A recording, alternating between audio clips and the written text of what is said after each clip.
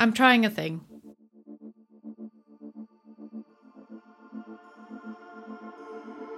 Welcome to Creators Abroad, and yes, I am Katerina, your nomad guide, living in Northern England. So I'm supposedly not that nomadic after all, but I do have a lot of experience of that kind of lifestyle where you don't have a fixed home. And I'm trying a thing. Actually, I'm trying two things. The first one's called a solo episode. This might be the first and the last time I ever do one, but I think someone called Hannah influenced me. Now, Hannah is a podcaster too.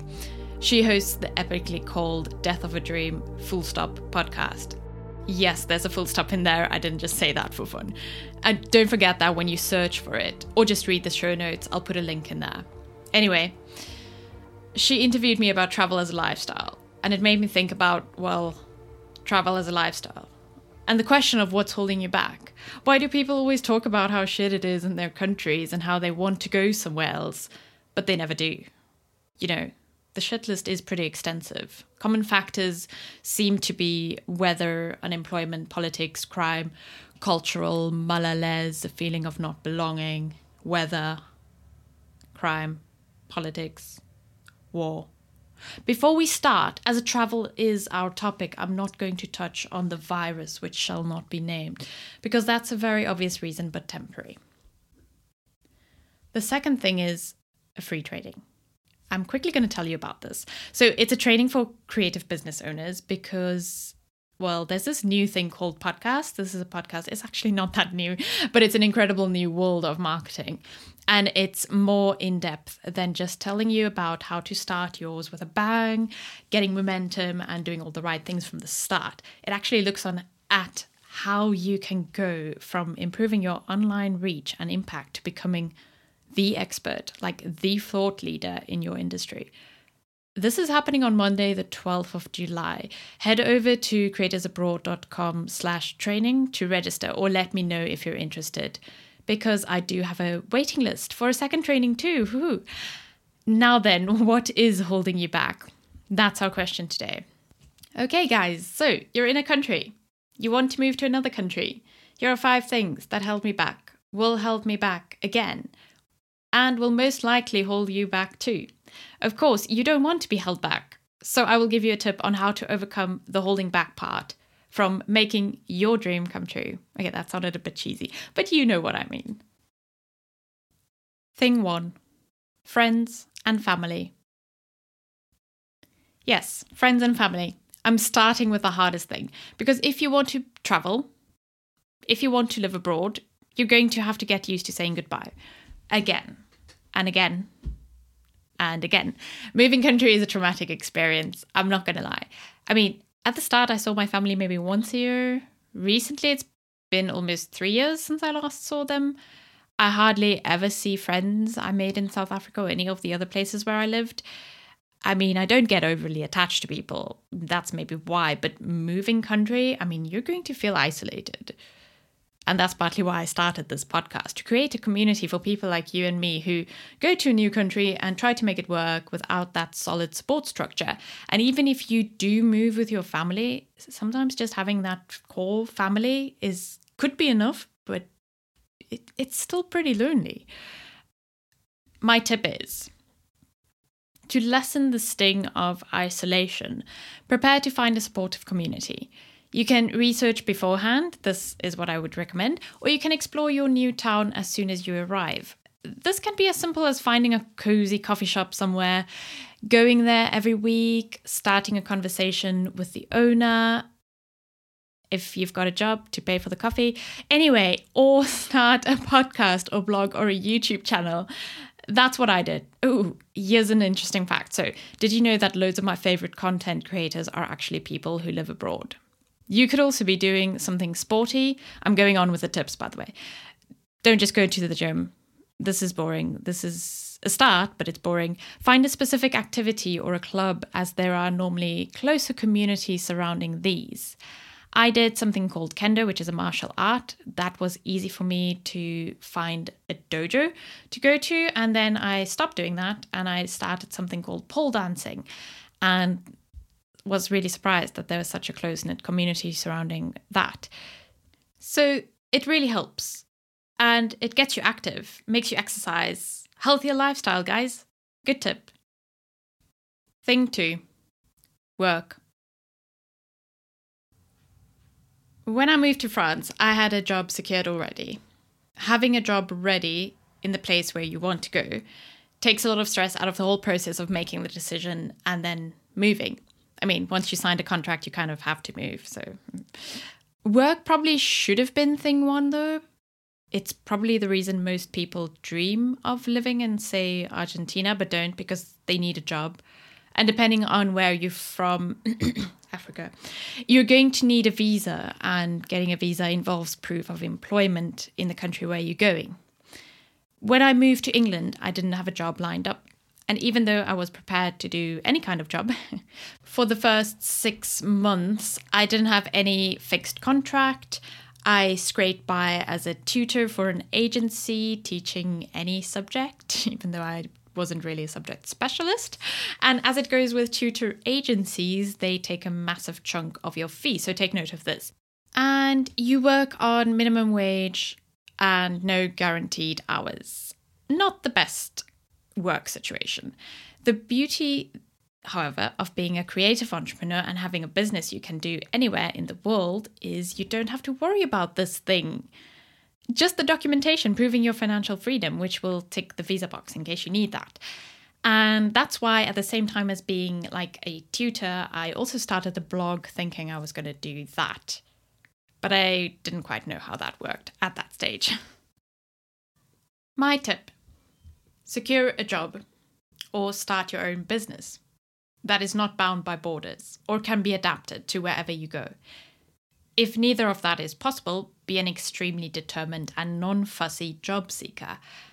Be ready to do an endless amount of documentation that seems meaningless. Police checks, for example, in all countries that you've been in, for example. If you're going to work with vulnerable individuals, for example. Thing 3, language. And it's not just languages that you don't know. There are accents out there that you won't understand. For me, it's almost harder to go to a place where I do speak the language, but like a different version of it. So I was most worried going to France and England, specifically the north, thinking that I wouldn't be able to catch a word of what people were saying. And this is because they maybe spoke too quickly, used slang, or had like a really heavy accent. And there's nothing that screams foreigner more than going, huh? The whole time. On the other hand, like when I went to Spain and Japan, it was easier because I accepted that I was learning the language, and that's how I engage with people, on the footing that, okay, we're really not going to be able to understand each other unless we both put in some effort. And then you get one of two reactions, mostly positive, with effort on their side to communicate, but also sometimes it's kind of like a resignation that communication was simply going to be impossible. Don't take it personally. That's my tip. Don't stress. If you can get a basic level of the language you need before you go, do that. Like, I actually watched YouTube videos. To be honest, I couldn't find any, but I found one of someone with like a Northern English accent. I watched this so that I could get used to the way they spoke.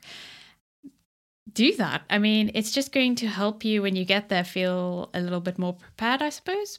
But obviously, if you can't speak the language at all, just be very open to making mistakes, being misunderstood, and learning whenever you can.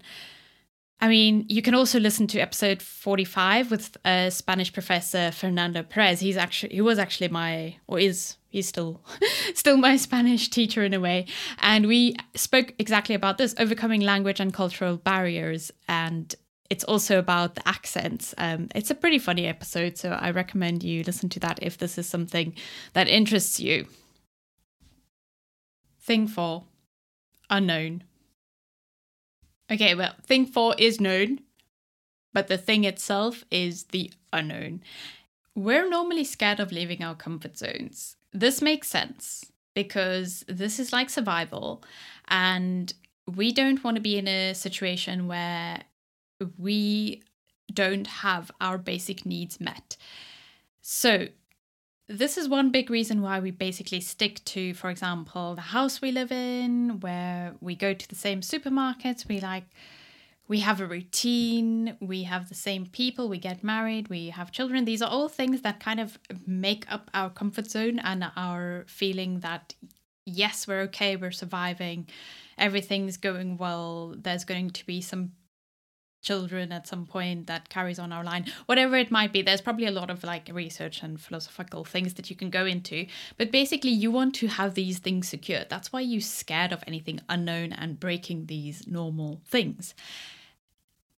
Some of us are very adventurous though and do this more easily. So I'm somewhere in between. I do like being in control of logistical things, like, am I going to have a roof over my head? What am I going to eat? How am I going to get around? What am I going to eat? That kind of thing. So at the same time, I'm basically addicted to challenges. And this might be you too. I love being thrown in at the deep end and going, oh shit, what am I going to do now? And then I just kind of do something and manage. This has always happened. So this comes down to what's your personality. If you have the kind of personality that likes to be in control, you're going to struggle to overcome this. And you're not necessarily going to know that you're struggling to overcome this because it's really a feeling and a deep-seated fear. What can help you is kind of building that confidence that you will be okay. Everything will be fine. But it's harder said than done, of course. I mean, you can try positive self-talk, but my experience is the more you just get yourself thrown in at the deep end, the more confidence you'll build that you'll be okay, because hopefully survive each time. Okay. My tip is make sure that as many of your basic needs will actually be met. It's the same principle when you go on holiday.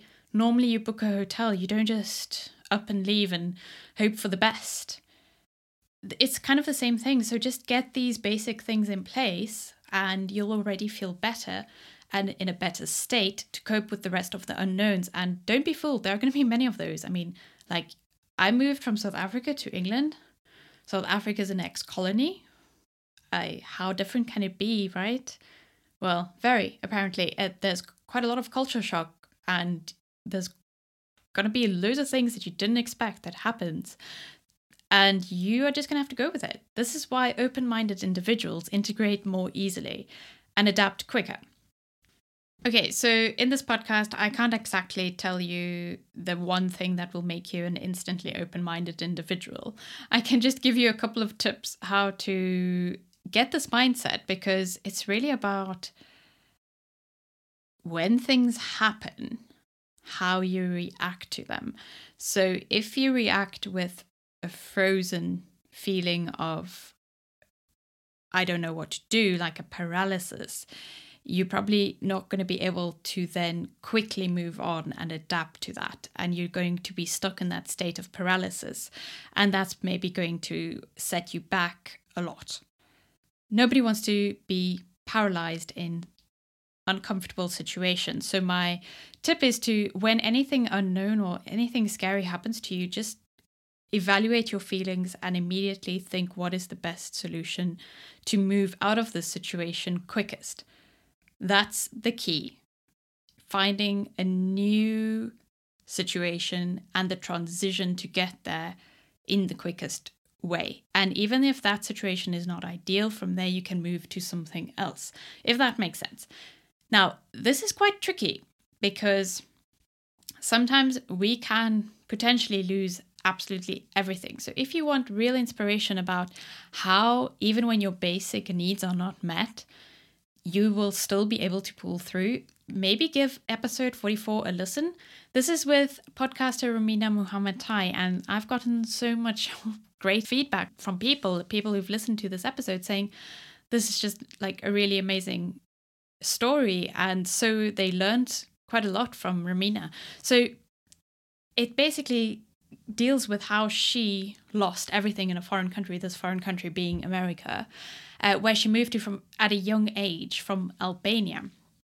And then even like after getting divorced, basically being broke, suffering from alcoholism, she was able to pull herself together and build a very successful podcast and marketing business. So give that a listen and you will already see that these things that we're so afraid of, we can overcome them.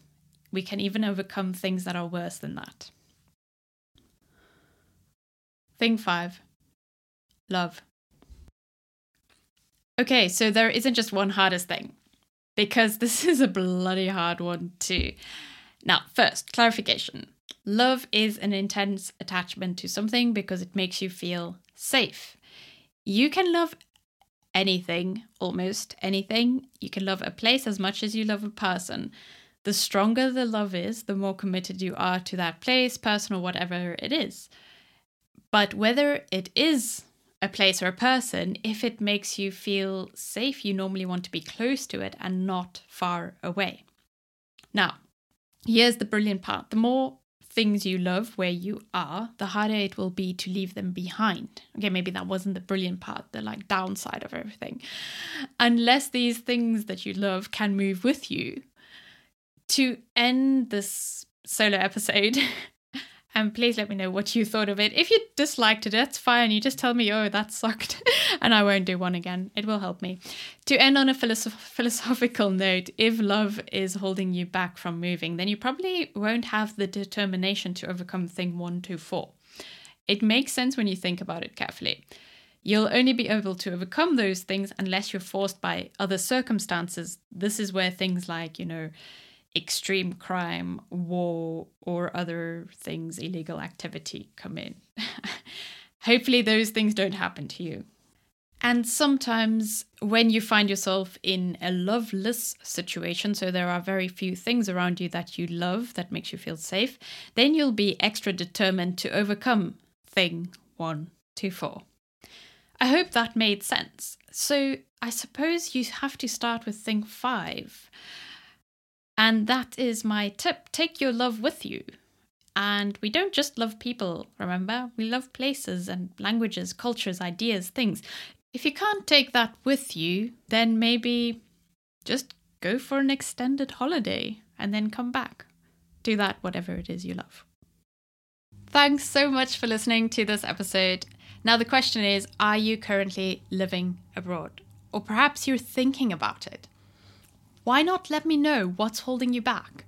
I would love to find out. I'm also looking for some more guests, awesome guests who would share their expertise in the creative industries, starting a business, or experiences of living abroad. If this describes you or someone you know, drop me a line at creators.abroad on Instagram, or you can also get in touch on my website, creatorsabroad.com. And don't forget about that free podcast training next Monday. I'm so excited to just share everything I know and give you real, valuable, workable strategies for your own podcast or digital media marketing.